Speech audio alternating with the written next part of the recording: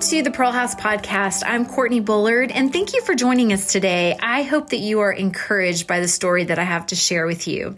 One of the things that I do love about Pearl House is that God continues to connect us to one another. And I love how someone will send in their story and how all of a sudden we feel connected to them and just to their entire experience that they have had in and through the Pearl House. And that story that Felicia Jones has sent in today is one of those stories that I cannot wait to read this. And it's about her daughter in Africa and just her whole story about the Pearl House. So I hope you're encouraged, and I pray God touches your heart today.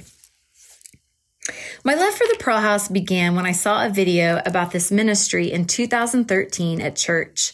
I remember saying to myself how much I wanted to go with the group of ladies from church. That wish came true in 2018.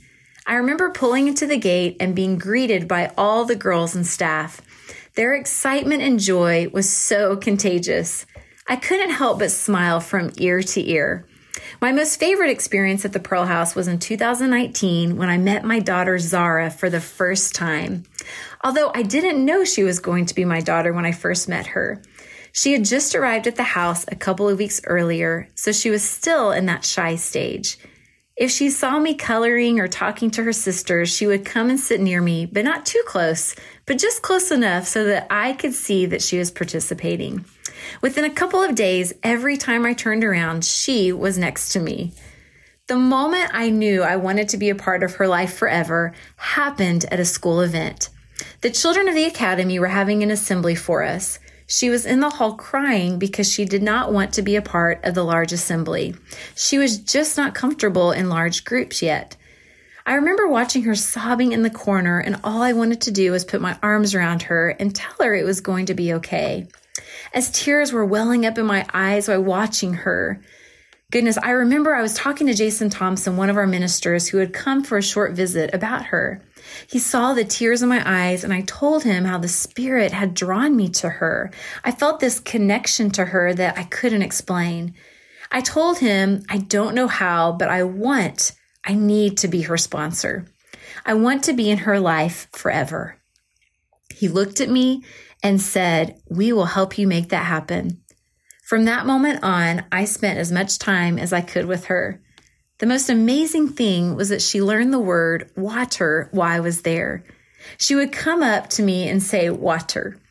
At first, I thought she was asking for water, but she was clearly showing me that she had learned a new word in English.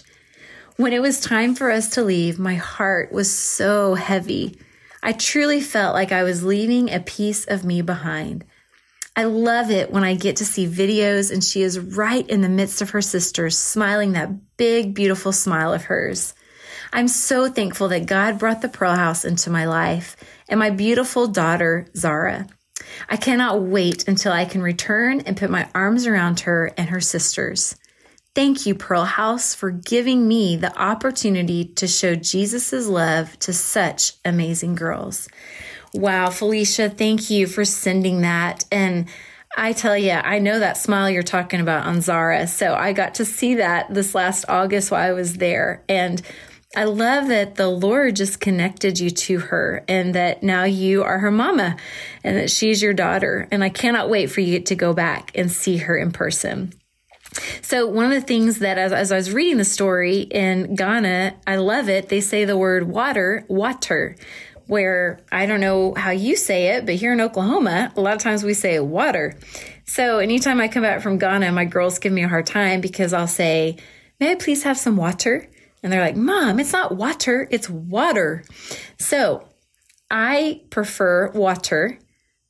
I would love to know what you prefer. So anyways, as you're drinking your water today, may you be encouraged and inspired and know that God sees you and He would love to just speak to your heart today. And I pray that you will be blessed and encouraged. And if you have a Pearl House story, we would love for you to send that in. You can send it to info@thepearlhouse.org and we'll share that on our podcast. So again, have a great day, and I will see you next week with another amazing Pearl House story. Thank you for listening to the Pearl House podcast. If you'd like to know more about how you can make a difference, visit thepearlhouse.org.